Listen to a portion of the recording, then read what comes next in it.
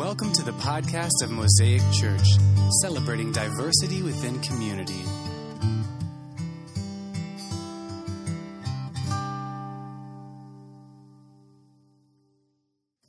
Preach that. We try to preach something different. My hope is built on nothing less than Jesus Christ and righteousness in our really fantastic kids program that has a slide in the middle of the lobby, right? I've seen that. That's pretty cool, actually. My hope is built on nothing less than Jesus Christ and righteousness, and our pastor, who is really well-spoken, looks good, got a full head of hair, and got a great smile. And it's fantastic. You should come. My hope is built on nothing less than Jesus Christ and righteousness, and the great show that we have on Sunday mornings, or the great small groups that we have, or the great whatever it is that we're adding to Jesus is not adding to Jesus, taken away, because all we have to offer is Jesus. And so when the church, like we heard from Dr. Moore a few minutes ago, said, we have nothing to offer people but Jesus. And if we can just get to that part as a church, we'll have a lot of relevance, regardless of whether we're big or small. Regardless of whether we sing all hymns every Sunday like we did this morning. That was a little foreshadowing of after the message. We have more. Or we sing all contemporary. Whether we meet here on Sundays, or I didn't tell the elders because Willie couldn't make it, but I told Jim that one of the things I'd like us to do as we look at this thing of, not only do what the Scripture says, but obey it, is we talk about serving as being worship. What if we spend a Sunday serving our community in some way? And so I'd like for us to do so. Whether that's what we do, or we meet here every Sunday and we sing, 3 to 4 songs, and hear Scripture opened up and we fellowship and whatever, like all that's great. But if we are not offering the one thing that we have to offer, and the only thing that we have to offer, we are not going to be relevant. And so no matter how much we do the other stuff, if that is the hope that we have, and that is the hope that we're offering, the hope we're giving, then I think the church is in good shape to be able to reach that 35% of Americans now who do not identify at all. And it's only going to get bigger. Like it's only like in 10 years it's grown. I'm not a math person, so whatever that is, from 63 to 75, whatever that number is, however much that's grown in 10 years, that's how much percentage has grown. Like that's huge. Like that's a lot of people. And if we're really well positioned to be able to do some really good stuff, to allow God to do really good stuff through us, I guess is the better way to say that. So this morning we're talking about what does it look like to worship God, to rewire our brains to think that worship is more than just singing the songs or gathering, that actually worship is about obedience. And so we're going to start with James chapter 1, verse 22. I'm going to read a bunch of different scriptures that talks about this. But first we're going to start with the fact that we're actually called to obedience. In all these scriptures, except for, Bill, don't freak out. There may be one that's not in there. I have a question mark by it because I don't know if I'm going to bring it up. There'll only be one. But James 1:22. Remember James, he was the brother of Jesus, or the half-brother of Jesus, I guess is probably a better way to say that. But here's James. And this is what he said: do not merely listen to the word and so deceive yourselves. Do what it says. Now, James was the half-brother of Jesus, but he was also the leader of the church in Jerusalem. So like the biggest church, the one that had the most influence. This guy, he's saying, do not just hear these words and just deceive yourselves. I don't know why we don't read this a lot more, because there was a lot of my upbringing in a Christian church where, I was taught, I used to have a little flip book. I probably do somewhere in a box around this building somewhere. But I used to have a little like a binder, but it was about half the size of this Bible. And inside of it was index cards that had 2 holes punched in, and I could put them on there. And I had scriptures written down on one side and the reference on the other. And that was my memory verses when I was in college. And I had like a stack of them. I don't know how many it was. I remember. But, some guy that I was friends with, he was kind of encouraging me to do that. And he was kind of helping disciple me a little bit. And it was great. I'm not degrading that, because it's great that you can, in a moment, kind of be able to call up scripture. But James would have a little more to say to that. How about spend less time memorizing and more time obeying? Do not be deceived because you hear the words and think that that's good. I know what it says. You guys have heard me say this analogy before, but if my kids know I told them to clean the room and they don't do it, I'm not going to be excited that they remembered what I told them.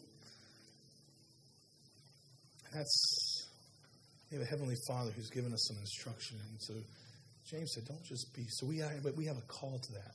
But not only from the half-brother of Jesus, but we also have that same call from Jesus himself. So if we flip over to John, if you don't want to do all the flipping, they will be up there.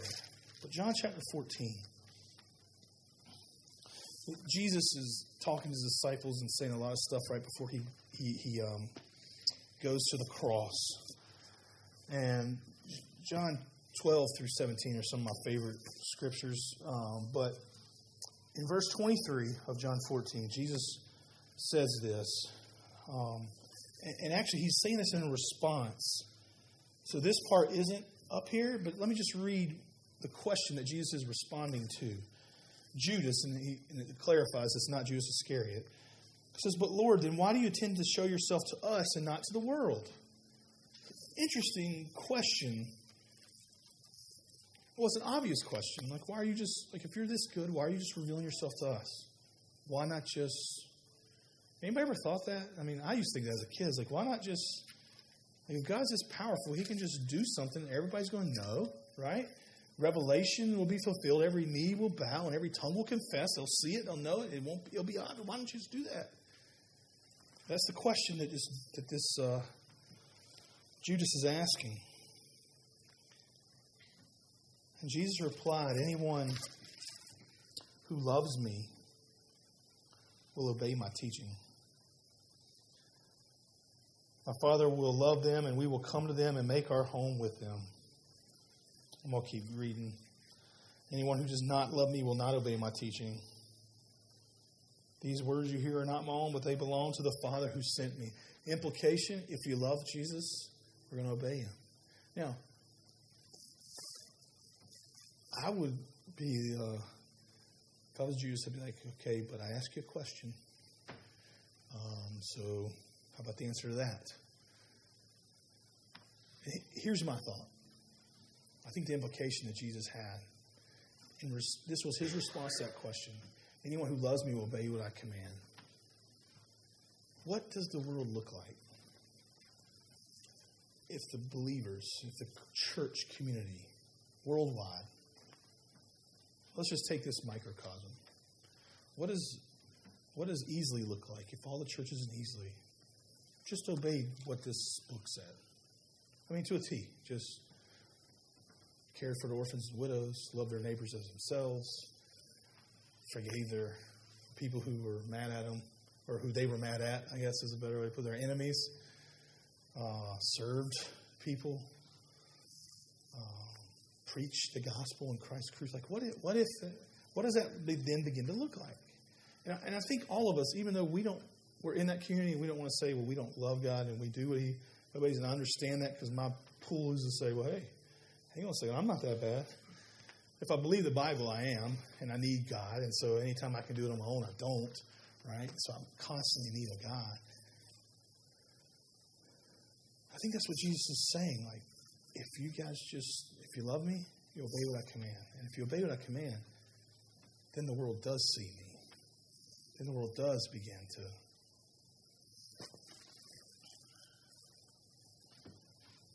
So we have this call to obedience. We see it from James. There's tons of places we could have gone. But I just picked those two. But they basically say the same thing. If we love Jesus, if we're a disciple of his, if you're going to follow Jesus, don't just hear the words, do what they say. If you love me, you will obey me. And I also think that's why in John 1, or in 1 John 1, he tells us if you confess your sins, he's faithful and just to forgive your sins and cleanse you from all unrighteousness. I used to have a guy who would come to me and be like, well, you only need to confess once in your life. That's to be saved. Oh, yeah. If that's true, I don't think that's true, personally. I think for salvation, I don't believe that you can lose that. But I also think I constantly need to confess. Because Jesus just said, if you love me, you obey what I command. And I know that on a weekly basis, there are things that Jesus tells me to do that I don't obey. Implication, if Jesus wasn't stuttering, if he meant what he said, in that moment, I didn't love Jesus more than I loved whatever it was I did. So I need to confess, God, I messed up. Natalie texted me the other day, and she said that she felt, I don't even remember where she was at. I kind of remember the situation a little bit, but I do remember her response. But she felt like she was supposed to give somebody $20. I don't know why $20. I don't even remember who it was. Do not remember the situation one bit. And she said, I didn't do it. And now I'm going to hell. That was her response. I don't think it's that bad. But there is this need. There is this to be able to constantly be able to come to God and confess, God, in this moment, I did not believe that you were good. In this moment, I didn't trust that you would take care of me. In this moment, I did not love you because whatever it is. And so I think that we have grace there, but we still have this call to obedience. It doesn't, just because we have the grace in there doesn't give us a free pass, right? Then we see in Scripture that there is some effectiveness that when we are obedient, like things kind of... So I want you to flip over to Proverbs 10, verse 17.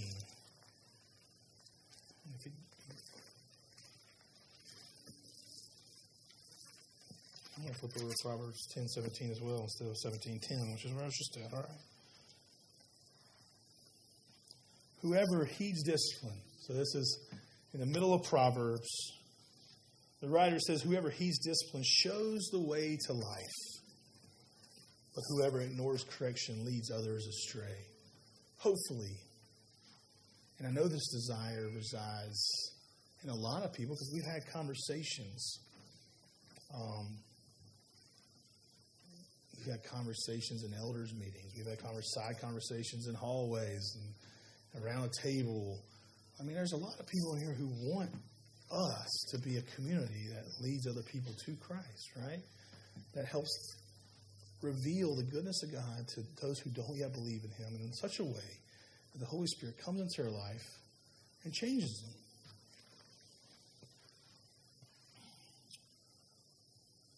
And one of the things that the writer of Proverbs seems to say is that as we heed these words, that will actually help lead other people to that, right? Whoever heeds discipline, whoever is in obedience, where do we put that? Leads other people to life, shows the way to life. But whoever ignores that correction leads other people astray. So we do know that there's this effectiveness to that obedience. And I'm certain if we took the time this morning, many of you could share stories of that in your life where you were just following Christ and somebody followed along with you. The good news is we don't have to do anything other than be obedient.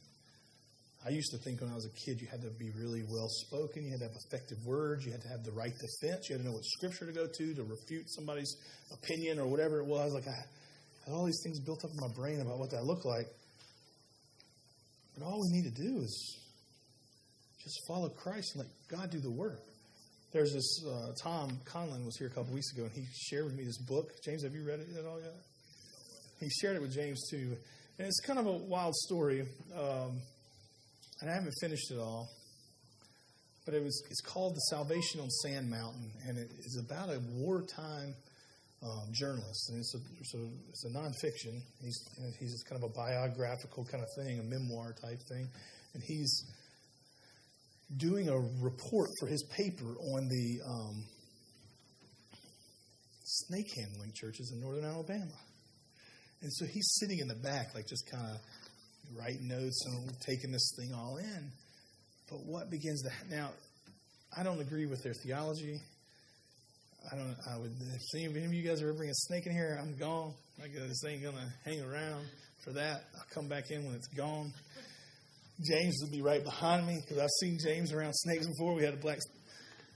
I was the intermediary for the snake, and he did make it up to the woods and to keep all of our rats away. But I'm not going to be handling any poisonous snakes. I guarantee you that. But they also preach the Bible in there, and they read Scripture. And the interesting thing about the stories is this guy just thinks these people are crackpots, and that's a different conversation for another day. But God begins to grab his heart a little bit as he's hearing Scriptures over and over. And it wasn't the effectiveness, because what he really went into was thinking, these people are crazy. This whole thing is crazy, and I'm going to get a good story out of it. And I'm sure he did. But what he also got out of it was the salvation. That God kind of captured him. And it really wasn't because of anything these folks were doing, because he thought they were off their rocker. But the Bible says that you're not going to send the word out and it's going to come back void. Like, it's going to bring fruit. And so the beautiful part is our obedience is just that. It's just our obedience. And let God do the stuff. It makes it real easy for us. We've made it a little bit hard sometimes. I remember when I was a kid, they used to, like, the way in which you would lead somebody to Christ, and it was a whole thing. And it was really hard. And I was like, I don't know that I can. Man, how great is that? So we have this call to obedience. We know that obedience is effective if we believe the Scripture. I mean, honestly, when we come here and we open the Bible, we kind of start with that presupposition that we believe what's in here. And then we also see the promise of the obedience. And so I'm going to flip back over to 1 John.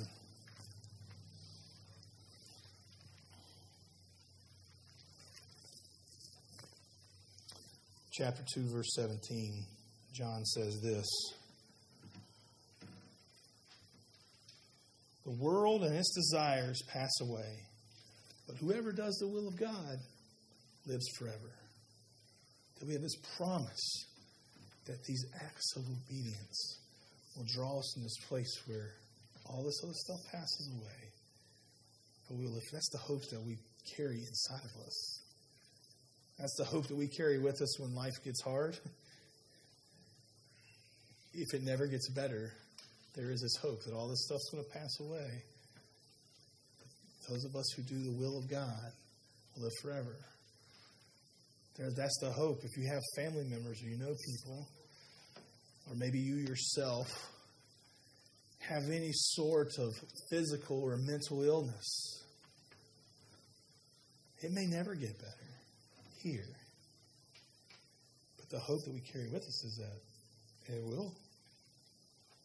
Now, we pray that it will, and we certainly see miraculous stuff, and we trust and we'll never quit praying that God will do the unbelievably miraculous thing to heal people right now. But we also know that that doesn't always happen. There were people who died when Jesus was walking on the face of the earth who did not rise again. In fact, we only have a count of a couple people. And aside from Jesus, none of them are around anymore today. So they eventually succumbed to this. But we do carry this hope with us. All this stuff will pass away, but those who do the will of God live forever. This is a promise of that obedience. And then from Jesus' own words in Matthew, and this is kind of towards the end of the Sermon on the Mount, and we're going to end with this. Matthew 7, verse 24. "Therefore, everyone who hears these words of mine and puts them into practice is what? It's like the wise man who built his house on the rocks." Did I not have that one in there, Bill? Oh, okay. I saw you waving. I don't know if I messed something up. "Therefore, everyone who hears these words of mine and puts them into practice is like a wise man who built his house on the rocks. The rains came, the streams rose, the winds blew and beat against the house, and yet it did not fall because it had its foundation on that rock." But everyone who hears these words of mine and does not put them into practice is like the foolish man who built his house on the sand. The rains came down, the streams rose, the winds blew and beat against that house, and it fell with a great crash. We said it a couple weeks ago. I'll say it again now. That this obedience to God, this hearing God's word and actually doing what it says, building our house on the rock, it does not make us crisis-proof. It doesn't make us crisis-free. The winds still come, the rain still comes just because we get. But it does make us crisis-proof. That just because we get it, it's not going to take us. Because we have a hope that's more than just that. And so part of our worship of God lies in our obedience to Him. Now, if we keep tracking this back, our obedience reveals our trust, right? God's faithfulness often leads us to songs and singing. Our trust that this book is true leads us to open Scripture. Like all these things are intertwined. This whole thing of worship is not just... And when we start talking about that, man, it really seems silly. The view that I had in my head as a child growing up in church, that worship was the first 30 minutes. I went to a charismatic church, so it was 30 minutes. And my dad would never show up. He's like, we're only going to miss worship. And that would be the language that was said, right? I mean, it was just kind of, and it really, you start to get into that. It's like, all that stuff is so intertwined. And yeah, I can sing great songs to God, but if I don't obey Him, am I worshiping Him? If I don't trust Him, am I worshiping Him? If I don't actually, reveal these things, if I just sing the good songs, but I don't live them, if I don't hear them, I'm not moved by them, if I don't trust that those songs are true for my life, is any of that worship? And it really kind of begins to shape and change the way that we think of that. So one of the things that we're going to do in the coming weeks is take some of those elements that we've talked about over the last 7 weeks and actually just, okay, let's just do that. It may be serving somebody in the community. It may not be. Maybe we'll organize it in a different way. Maybe it'll be on a different day other than Sunday. Maybe it'll be on Sunday. I don't know. We're still talking through some of that. But what I do know is, as a church, we don't have a lot to offer. And I don't mean that because of the size and the resources. I mean, we don't have anything to offer other than Jesus. But if we can offer that, and we can allow Jesus to just lead us, and we're obedient to that, that is the most effective that we can ever be and ever hope to be. And so that's true for us as Mosaic, and it's true for us as individuals. That's the only thing we can do is that He is crucified, and there is hope that comes from that. And there's all kinds of ways we can do that. Last night for us, it was throwing a party in our neighborhood for Halloween. And inviting all our neighbors over, not just the ones who believe. Because Halloween's one of those funny holidays anyway. We're inviting all the Christians over. That was kind of a weird time to say that, right? We just carved pumpkins and had chili and opened up our home. And it was for everybody. And so for us, that was one way to do that.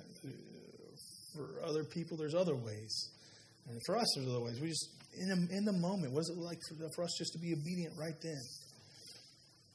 That is what we're praying for. That is what we're seeking. And that is what we hope to attain as individuals and as a church, is just to be obedient to Christ in the moment.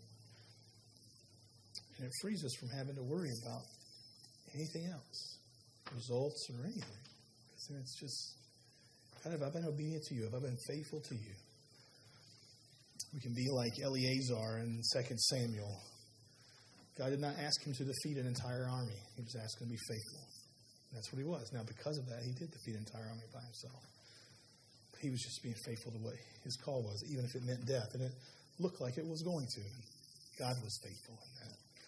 So we have those promises and we have those stories. But the way the encouragement this week, the way that we want to worship Jesus is just through the obedience. And one way that we do that is just constantly remembering that story of that Jesus came, that he died, that he took on our sin, and because of that we can live redeemed lives, that we can live in freedom from all the boneheaded mistakes we ever made. And so that's one reason we come to the table every week. And so this morning, after we pray, we're going to sing a couple more songs. The table will be open. It's already there. It's already set. Christ said it. So all are welcome to come and remember what it is that Jesus has done. Let's pray. God, you love us better than we can love ourselves. And you are good. And you are faithful. And you have given us good things. And you have given us family that we can lean into here. That we can share our burdens with, that we can laugh with, that we can cry with, that we can hope and dream with. And God, we're thankful so much for that. We're also thankful that you give us this scripture that constantly reminds us, that constantly draws us back. Because if we're left to ourselves, we forget very, very quickly. And then we open up your scripture and you draw us right back to you. And so thank you for doing that. Thank you that we can come and confess all the times that we lack belief. Thank you for that promise that follows, that you're faithful and just to forgive us of our sins and cleanse us from all unrighteousness. God, this morning, my prayer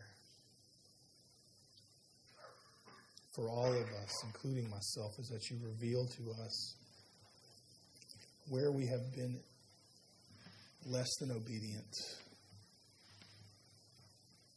God, that we can repent of that. That we're never too far away. You always give multiple chances, and we're thankful, so thankful for that. God, would you show us as individuals and as a church what it looks like to be obedient to you? What are you calling us to? What are you putting down at our feet that we can use, or that you can use through us to show yourself to the world? God, we love you.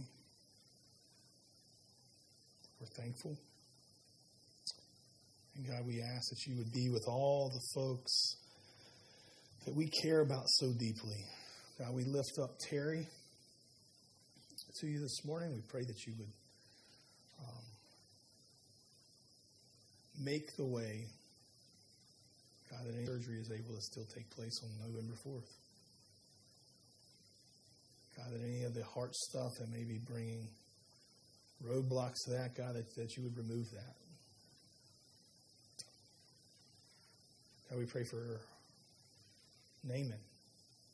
Thank you that you've given news that there's likely not going to be a complete amputation of his fingers. There may still be a little bit, but God, we're thankful. We're thankful for the progress. We're thankful for the surprise that the doctors had to see the progress. God, you are a surprising God, and we're thankful. God, continue to heal.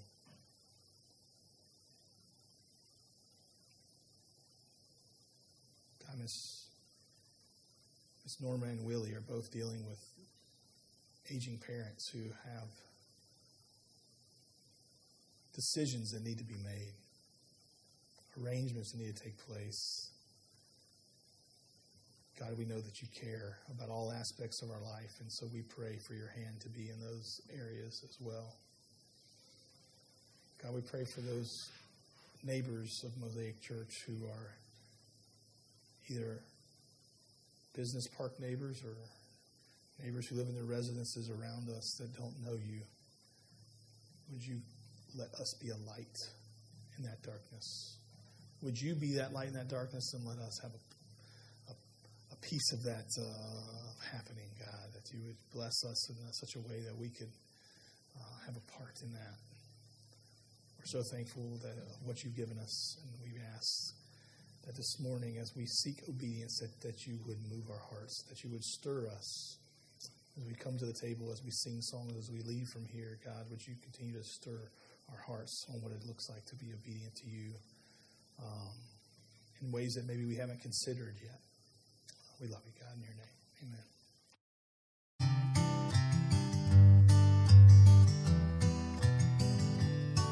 Thank you for listening to today's podcast. If you would like more information, please visit us at www.mosaicbeasley.org.